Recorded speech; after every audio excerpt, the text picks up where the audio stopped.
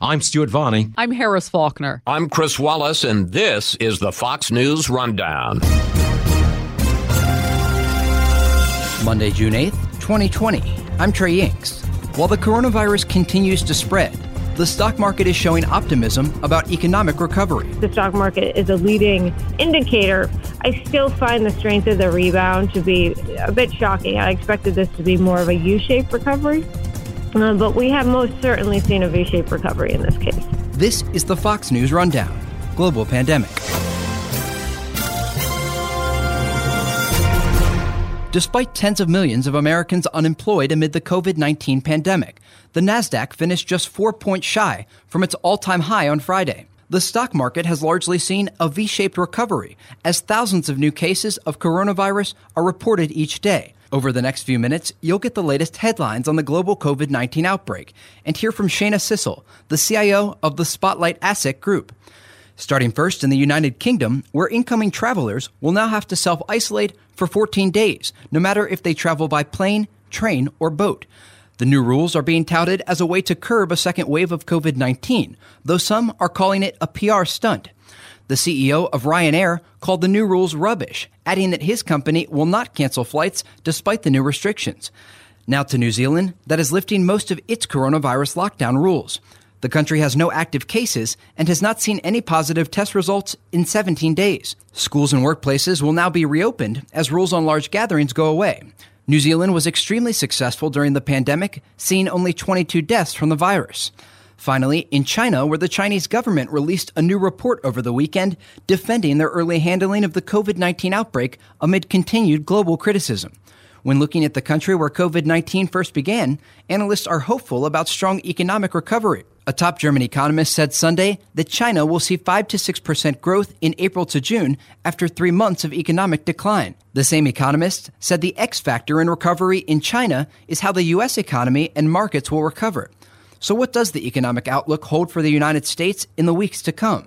I think it's twofold. The first is that the Federal Reserve has essentially pumped a lot of money into the asset markets, which is causing what we call asset reflation. This is Shayna Sissel, the CIO of the Spotlight Asset Group. It's very similar to the effect of inflation, but it's only really affecting the stock market per se and the bond markets. So that is part of it. The other part is most people don't realize that the stock market is a forward-looking indicator for the economy. So it's always 6 to 12 months ahead of what the economy will be doing. And if you think about the job losses, a good chunk of them are furloughed employees who will likely have their jobs return within the next 6 to 12 months.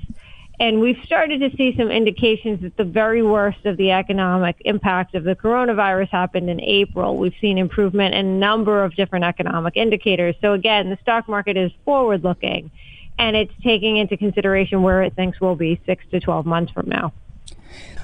So are the numbers that we are seeing so far indicative of a V-shaped recovery, as many have discussed?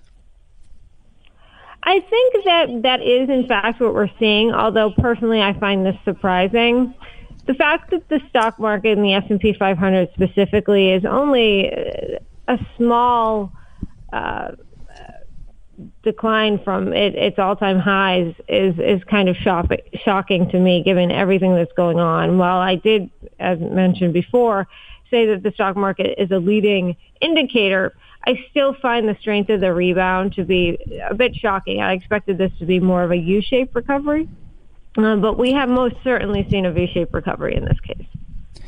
And so groups like the Spotlight Asset Group and others who are helping individuals across the country invest their money, what sort of tips are you giving to people amid these still uncertain times while you have this global pandemic going on, but people want to make sure that their money is not depreciating and not losing value due to inflation?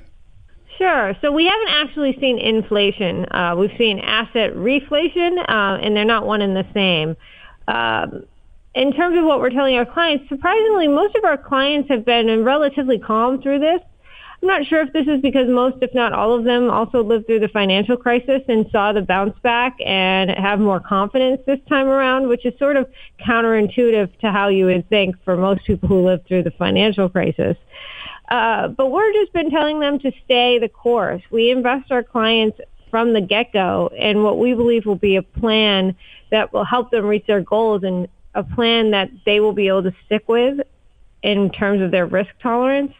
And they've, so far anyways, been able to stick with that. We do have a lot of conversations. We certainly are communicating more. And we're happy to answer questions as they come up. But ultimately, I'm surprised at the fact that most of our clients have been quite patient through this, and they feel confident that the market will rebound. For people who are new investors or early investors, I think the uncertainty in the market can be a bit scary, especially people who don't understand how the market can rebound and how it works. And then additionally, I think you have another fearful class of people, and that is those who are close to retirement, who see their portfolios drop, for example, as we saw earlier this year, and then get worried that they won't have enough time to see things rebound. So how do you calm clients like that and others who are looking at investing during a pandemic where you're seeing these shifts in the market on a weekly basis? It's all about communication. It's all about making sure that you're communicating all the time with your clients and answering their questions the best you can. The fear is completely justified. For the client who might be retiring shortly, just a reminder that just because you're retiring next month or next year or in the next 2 years, it doesn't necessarily mean your money has to completely rebound, because retirement does not mean that you're taking all your money out at one time. Hopefully we've done the right thing and put them in the right portfolios where they have more stability and it's more reflective of their risk tolerance. But it's really about just communicating and answering their questions. I often joke that oftentimes financial advisors are more like counselors, mental health counselors than anything else, because during these types of environments, you do spend a lot of time just making sure and reassuring your clients that they're on the right track. You've been listening to Shana Sissel, the CIO of the Spotlight Asset Group. We'll be right back.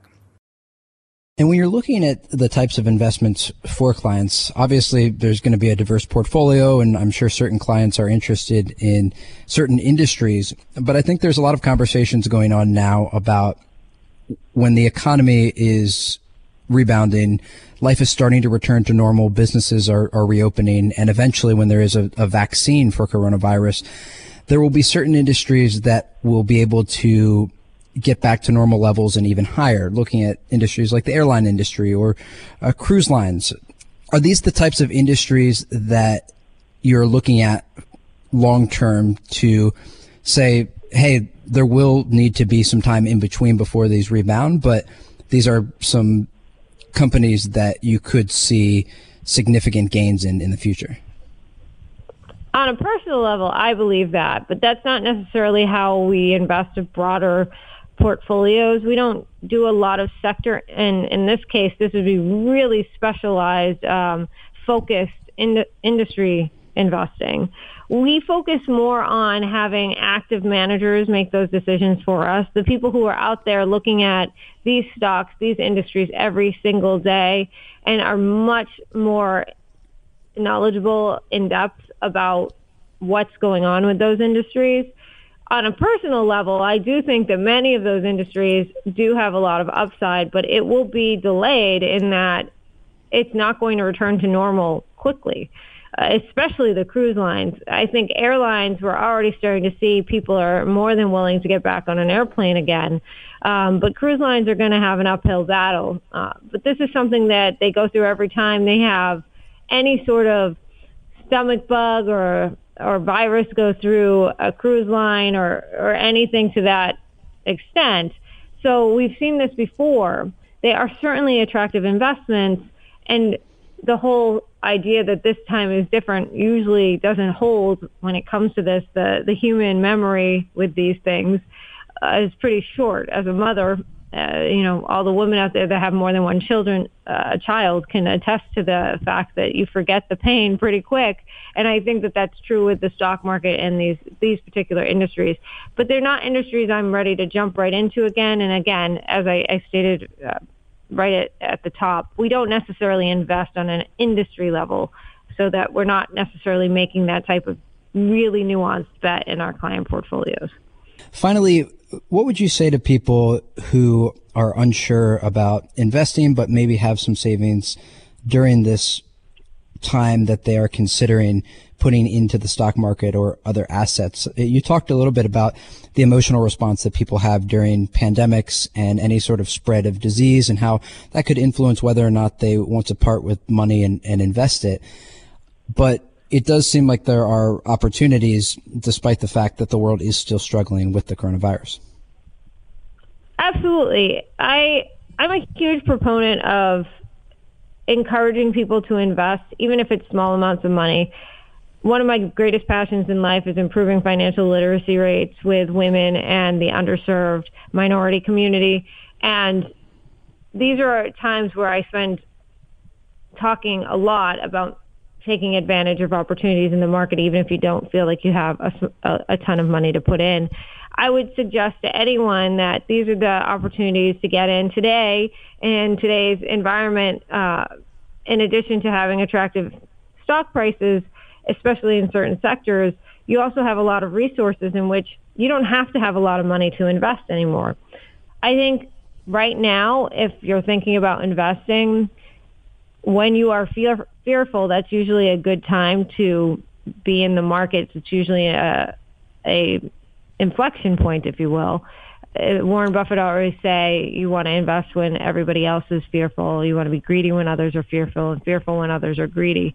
So absolutely think that if you are thinking about investing in the stock market, now is as good a time as any. And quite frankly, any time is a good time if you've never invested before, because the long-term benefits are truly the types of things that can be life-changing. Certainly, it's great insight. Shana Sissel, the CIO of the Spotlight Asset Group. Shana, thanks again for your time. Thank you. You've been listening to the Fox News Rundown. Stay up to date by subscribing to this podcast at foxnewspodcasts.com. And for up-to-the-minute news, go to foxnews.com.